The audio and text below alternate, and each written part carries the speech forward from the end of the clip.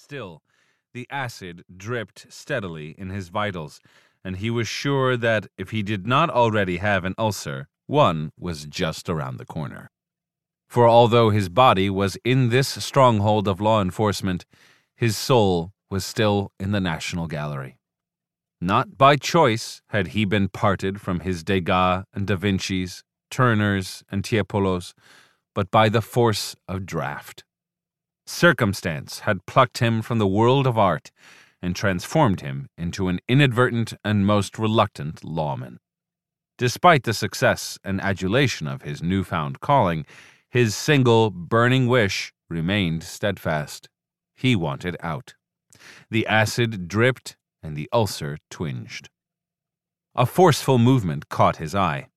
Two stern-faced and soberly dressed men in step were plowing a straight path through the aimless millings of the tourists.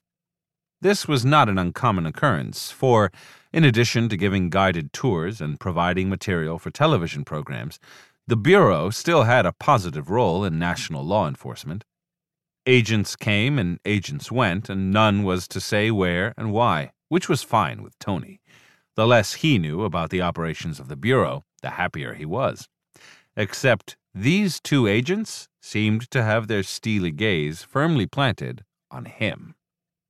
Unerringly, they approached, and with each doom-like footstep, Tony's heart sank a bit more.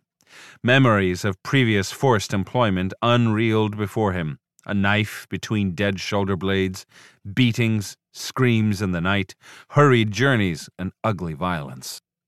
Not again. Yet, even as he breathed the wish, he knew it was a vain one. Footsteps came close and stopped. Solid blue jaws leaned near. A breath redolent of mint and binaca, empty of alcohol or tobacco, breathed in his ear. "Top priority emergency, Agent Hawken. Come with us."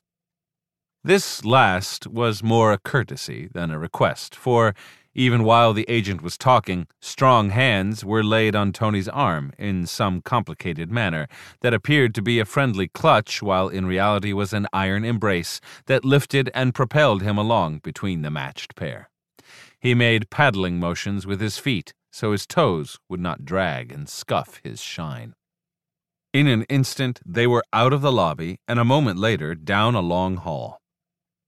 Doors opened before them and closed behind them. An elevator lifted them skyward, and more doors greeted them until their journey ended in a spacious office before a large desk, behind a door labeled simply 2135. The two guides departed without a word, and Tony brushed the wrinkles from his sleeve. "I think there has been a mistake," he said. "So do I, Hawken," Ross Soanes said. "So do I. I know you did well on Operation Buttercup, but I don't really think this is your piece of cake." "Agreed. See you around, Ross."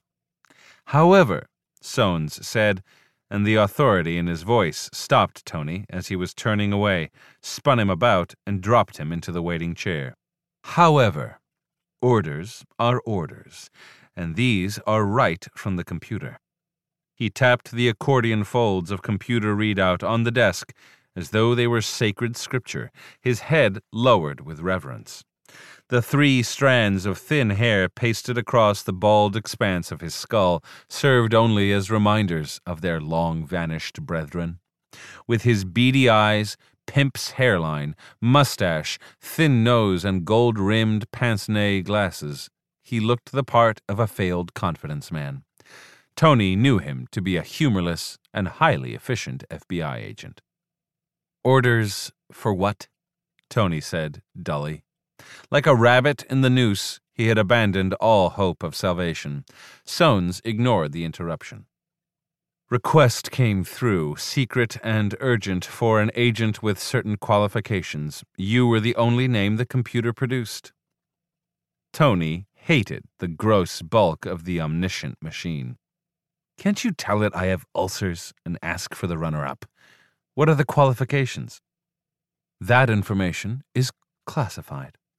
A deep buzzing sounded from his desk as though a giant captive bee were calling for release. "There's the signal. We go in now." The conference room was